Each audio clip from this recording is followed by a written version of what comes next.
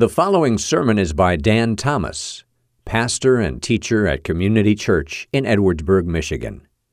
If you've never visited us at Community Church, we invite you to join us at 28647 US 12 West in Edwardsburg. And now, here is Pastor Dan Thomas. Thank you, Father. Thank you for being our living hope. Amen. You may be seated. If you think you like singing that song this time, wait till we sing it again after this sermon. You're going to really think that was the best song ever. But incredible truths we are declaring there to the Lord. Well, we started last week on the Be the... not great, but we'll go with it for now. We started last week on our Be the Branch series, talking about that idea of connecting to God, really focusing on that during the month of January. The next couple of weeks, next week and the following week, we're going to really focus on that connection point where the branch connects to the vine, which is Jesus Christ, and we're going to really focus on that. Last week, we looked at John chapter 15, which is kind of the ultimate text as far as connecting and abiding. And we were exhorted by the Word of God 10 times, or commanded, encouraged, invited to abide in Him. This week, we're going to take a little time and we're going to look at what the biggest obstacle is to that connection. Sure hope after I said that about my sermon, is it somewhere? There we go. That's a beautiful thing. But we're going to look at what it is that is standing in the way of us connecting or abiding to Christ. And really that can be summed up in 3 little letters, or in this case 3 big letters: sin. Okay? Bottom line is, it is sin that separates man from God. We're going to develop that and work on that a little bit. But if you think about it, it is sin that messes up every relationship. When I sin against my wife, I put a distance between us. Until that sin is resolved, until that sin is made right, sin is the thing that separates man from God that we have to look at as today. And what we want to look at then is, what is the solution to sin? You say, well, Pastor, that's easy, and that's your job. You're supposed to stand up there and tell us to stop sinning. Okay? No, sin bad. No, don't do that. And I think a lot of times that is the exact mindset that we have, and even sometimes that, hey, that's why we go to churches, so the pastor can tell us to stop sinning. That's not going to be the message at all. We're going to look at some things in, well, I shouldn't say it all. That would be nice if we stopped sinning. That'd be good. But we're going to look at some things in Galatians chapter 2 that I think will help us understand this a little bit better. And before I do that, before we jump into the book of Galatians, just a little background here. Paul is known as the missionary to the Gentiles. Now sometimes, in fact, in a verse we're going to look at in a couple of minutes, they'll say Gentile sinners. Because the Jews looked at the Gentiles as unclean. They did not keep the law. Okay, so therefore, when Paul goes around and he starts his missionary journeys, he's just gone on the first missionary journey into what is modern-day Turkey, and he's started churches because he's preached the gospel. People have come to trust Christ, and they began to meet together. He's writing back to these churches. This is the first letter that Paul wrote. He's just finished his first missionary journey, and the reason why he's writing back is there are people that are saying, oh, wait a minute, wait, Paul, yeah, this whole message about Jesus, that's good, we like that, but you can't be throwing out the law. These Gentiles need to understand that they need to keep the law too. The law is pure and holy, and it kind of seems, Paul, like you might be trashing the law or taking the law too lightly a little bit. And another thing about it is, Paul, if you start telling people that they are forgiven and tell them that they are just forgiven and God loves them, and God loves them, you can say it like this, in spite of their sin, and God loves them knowing that they will still sin, and God still loves them, how are you going to control them? I mean, they're going to be out of control. Hey, it doesn't matter how I live because it's about God's grace, not my behavior, so I can do whatever I want. So these teachers that are called Judaizers are coming around and they're telling people, hey, you got to still keep the law. And, Paul's message about Jesus, okay, but he's not telling you the whole thing. You need to make sure that you are still keeping the law. So there's a couple of themes from Galatians that I want to point out to you. One of them that Paul wants to make sure they know is the law is good and holy, no doubt about it. God's law is perfect, okay? It is intended, it is for the good of those who listen and obey it. So the law is good and holy, but it can only diagnose, not cure. Okay, I get to visit the dentist this Friday. We're in the long process of a crown. I have my temporary one on there, but I get to have the final one, and then I think they found a couple more little holes that they want to work on afterwards. I really kind of hate to go through that. Have you ever looked, though, at your x-ray of your teeth? I mean, my teeth ain't much to look at in real life. The x-ray is just flat out ugly. If you ever see that, it's just, oh, man, there's holes and black spots and everything all over the place, and there's that filling, or what's that one made of, and everything. It's just pretty ugly. But, you know, you never think, okay, I got some problems with my teeth. I think I'll go get another x-ray. Enough x-rays, and it is going to get better. The x-ray, all it can do is tell me the problem. And that's what Paul says about the law. It can diagnose that we have a problem, but it is not the cure. Another thing, but they say, okay, Paul, but still remember what we said. If you go run around telling people about this forgiveness and this grace of God, then how are we going to control them if they think they can live however they want? The other thing that Paul wants to make sure that they know is that the truly regenerate person, that the one that has really found this new life, he's been regenerated by this relationship with Jesus Christ, will seek what God wills, not what he wants. The truly regenerate person is going to have a heart to desire to do what God wants him to do, not to, hey, P-A-R-T-Y, I can do whatever I want. Okay, so Paul wants to make sure he communicates that. Now let's go ahead and begin our text here. Well, in chapter 2 of Galatians, Paul writes and he says, we ourselves are Jews by birth and not Gentile sinners. Remember I said that? Gentile sinners. He said, Paul's not. Paul's a Jew. So he's saying, hey, as I'm writing to you, I am not a Gentile sinner, if you will. But then he said, I am a Jew. I have kept the law, or tried to keep the law. And where I didn't, I kept the ceremonial law and did the sacrifices. Yet, we know that a person is not justified by works of the law, but through faith in Jesus Christ. So we also have believed in Jesus Christ in order to be justified by faith in Christ and not by works of the law, because by the works of the law, no one will be justified. Now, I think as you read this, if you're even reading it behind me now, going back over it, this is kind of one of those passages. It's like, is it clear? Crystal. I mean, it really is. It just says plainly a couple things.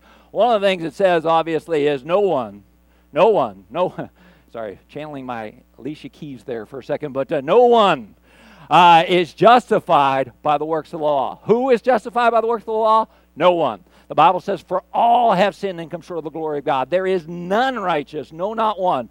No one is going to be good enough. Okay, you say, well, yeah, but I've kept the Ten Commandments. First of all, maybe we should talk about that. I might be able to convince you that you haven't exactly kept the Ten Commandments, but even if you feel like you have to the letter of the law, Jesus said, hey, it's more than just about keeping it to the letter of the law. It's about your heart. You say you haven't killed anybody, great. Have you ever hated anybody? You say you haven't committed adultery. Hey, have you ever lusted? So I'm going to say no one ever is going to be justified by the works of the law. And the second thing very plainly there is that justification is then by faith in Jesus Christ.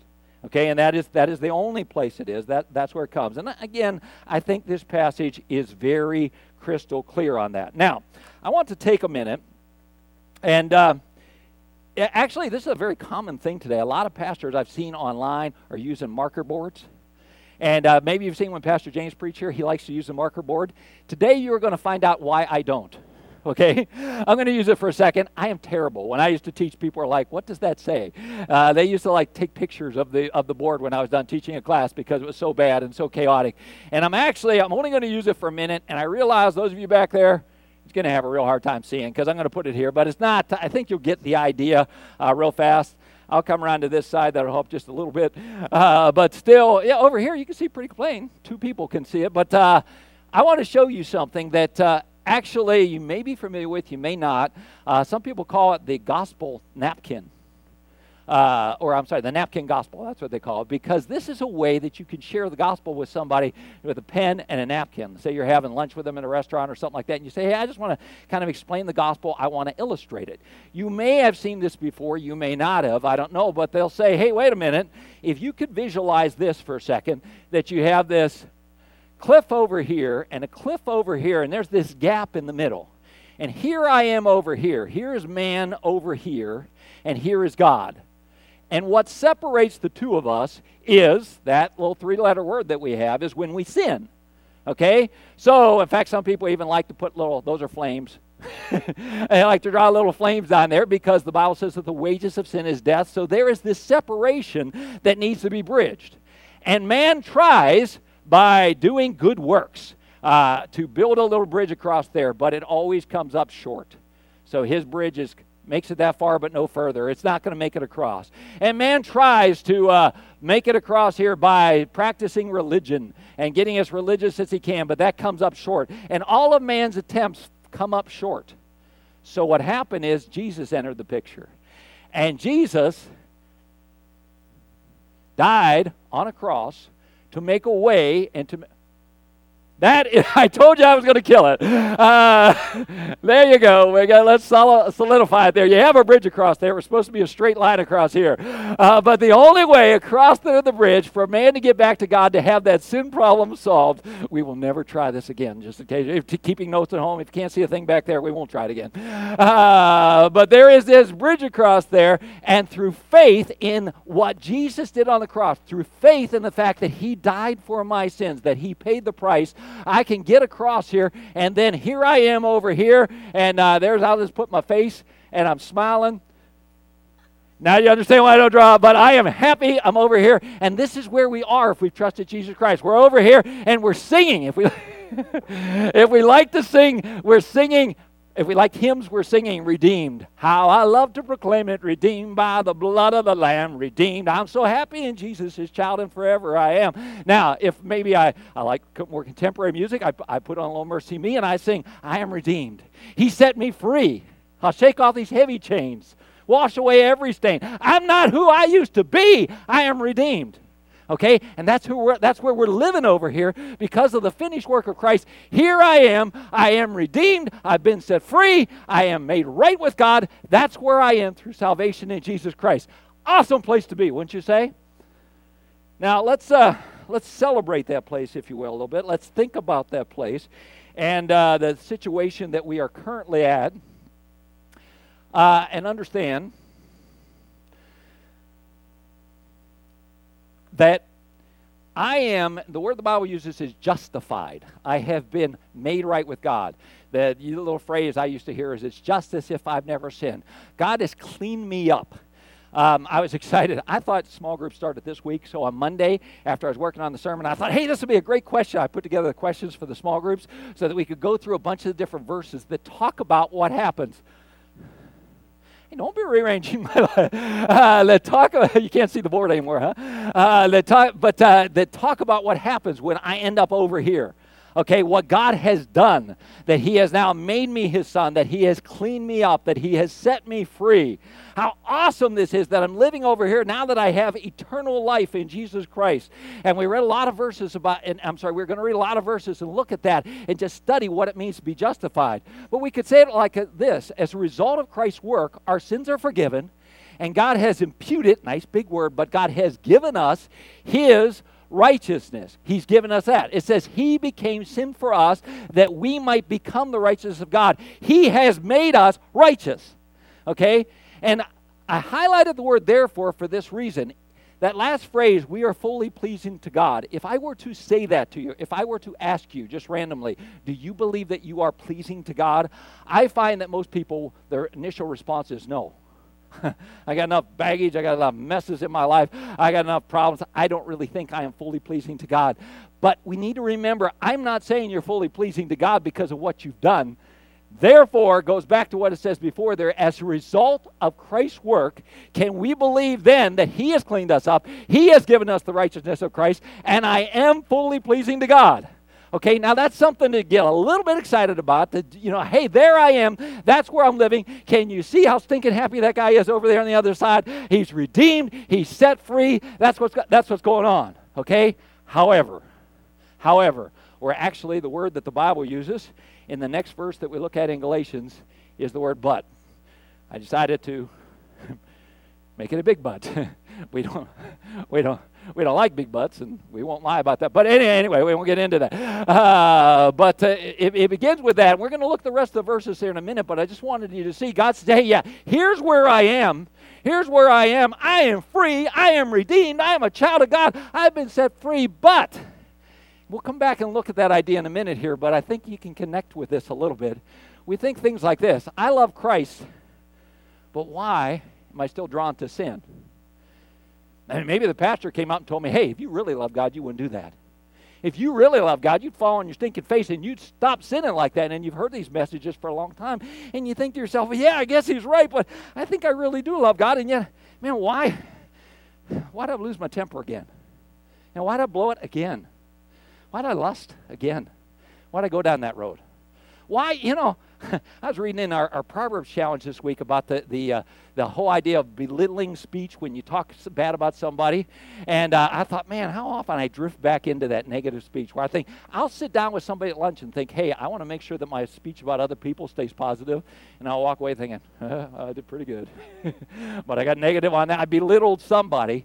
I mean, why do I keep doing that? Why do I have trouble sometimes with the truth? And, and I don't flat out lie, but I spin things a little bit. Why do I keep going back to that? I struggle with that. I think I love Jesus, but, I believe I do love Jesus. I think this is real. I ain't putting on a show. I ain't singing here to impress people. I love Jesus. But I keep finding myself drawn back into sin. That doesn't seem to make sense.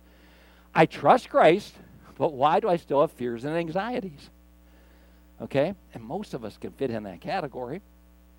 I think, yeah, I trust Jesus, but boy, I'm still up some nights worrying about this or worrying about that, as if it depended upon me, forgetting that God loves me, forgetting that he wants what's best, forgetting he's going to do what's best. Why do I still struggle with these things when I should be over here jumping up and down and singing, hey, I am redeemed, and yet I find myself in this situation? Can you connect with this at all a little bit? I want to show you a quote. This is something I read in a book that is called True Face. It's by three guys, Thrall McNall and Lynch. I'm not sure of any of them, actually, but I read this quote, and I thought, yeah, here we go. Many Christians know Christ loves them and wants to be with us. Okay, you hear that at church, amen? We sing about it. Hey, this is great. But we also believe that our sin has put an impossible mass between God and us.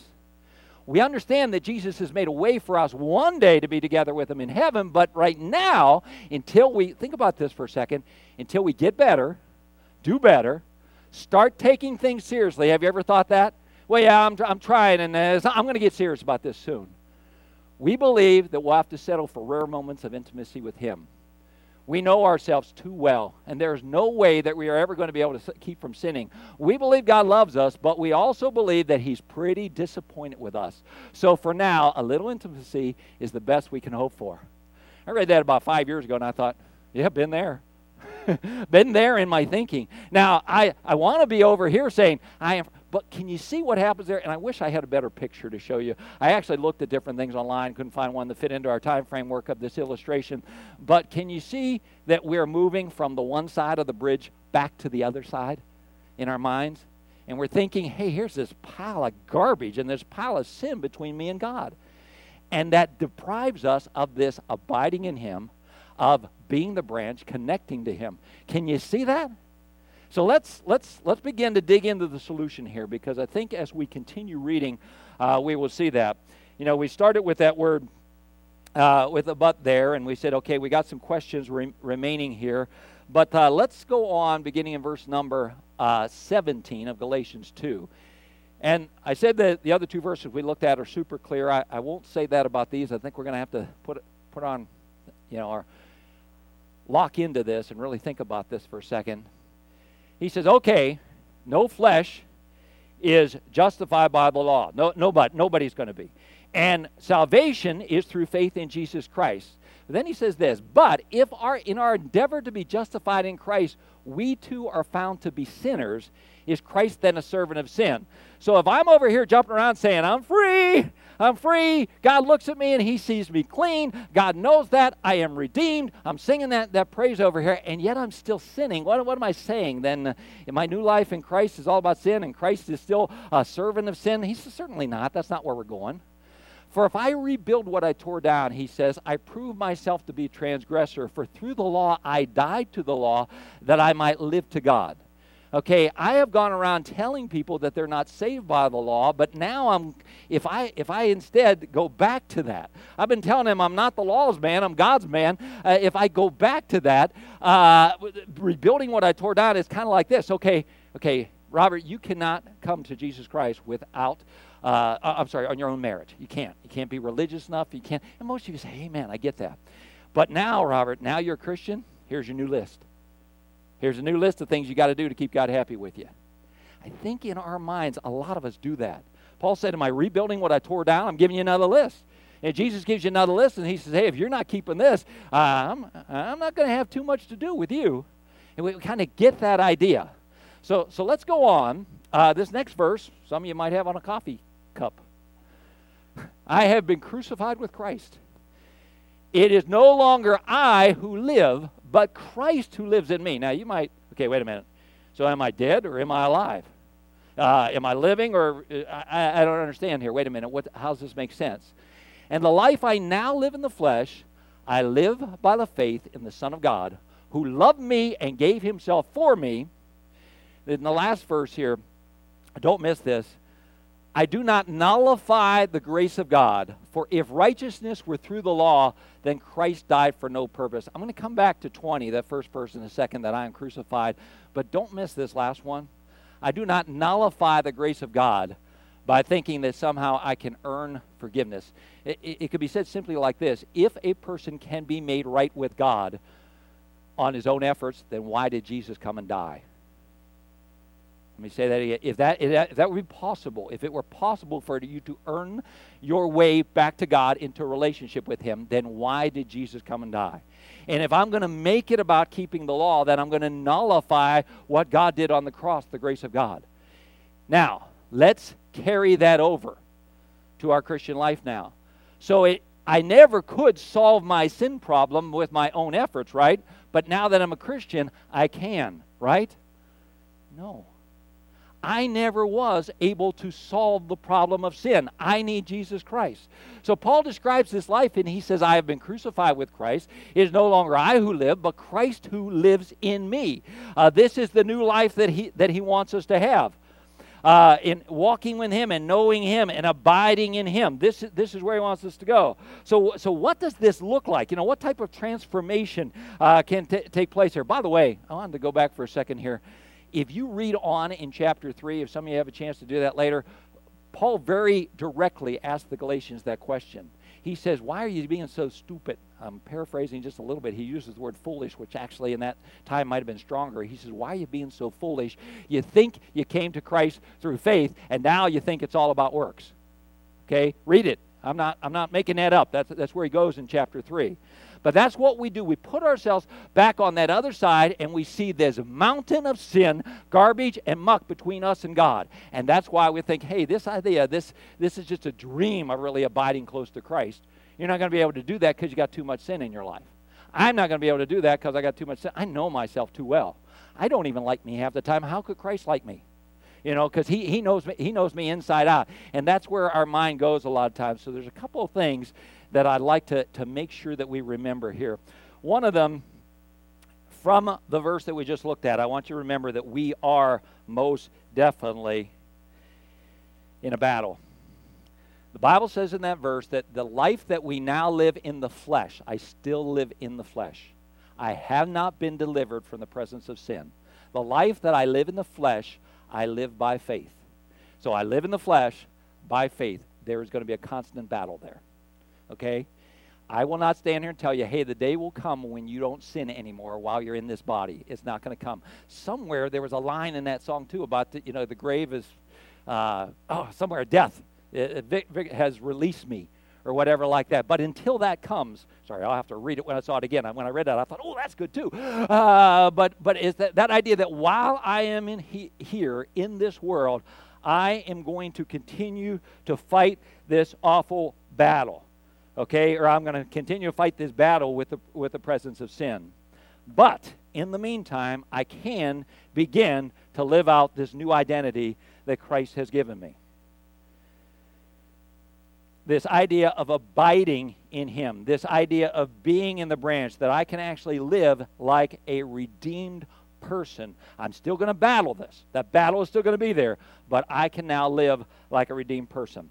Now, I asked the folks that were greeting you to pass out a little prayer card, and I hope you got one of these and can look at this with me for a second. I'm actually going to put up on the board so you don't have to look at the copy that you have, but if you don't have one, I hope you can take one with you.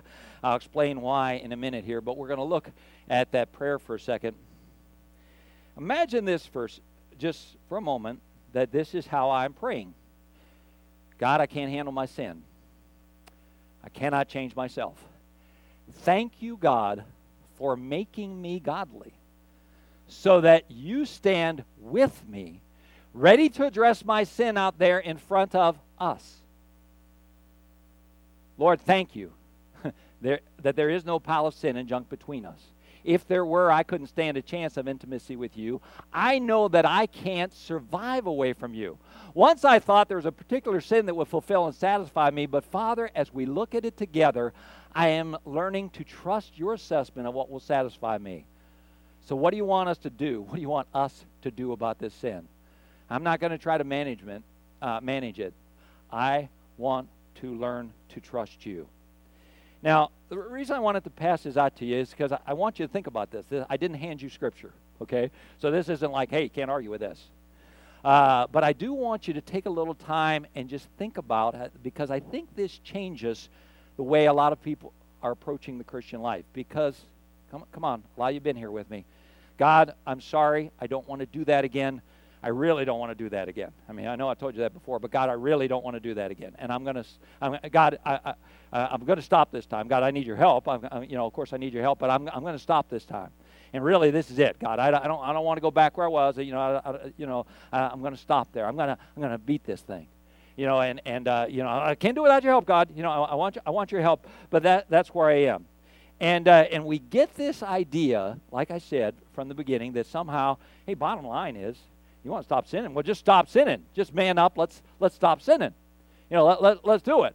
And sometimes that's the message that we expect to hear as far as coming to church. And the pastor's going to tell us what we're doing wrong. And if we really love Jesus, we'd get it right.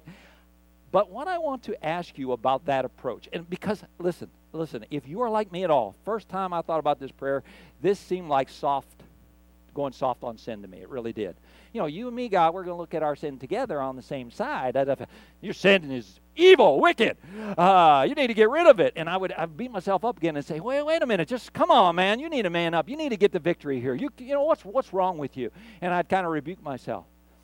And I think a lot of you might be wrestling with that same thing. What is he saying here? Is he saying my sin's not bad?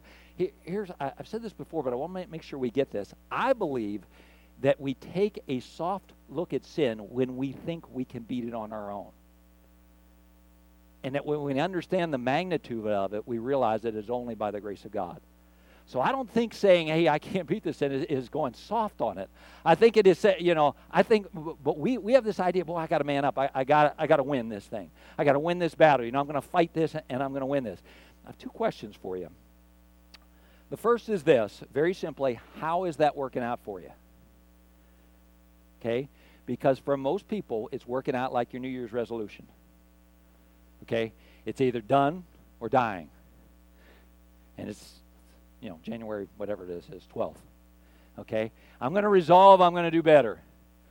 For most of it, we were laughing with somebody this morning. The health clubs are a little overpopulated right now.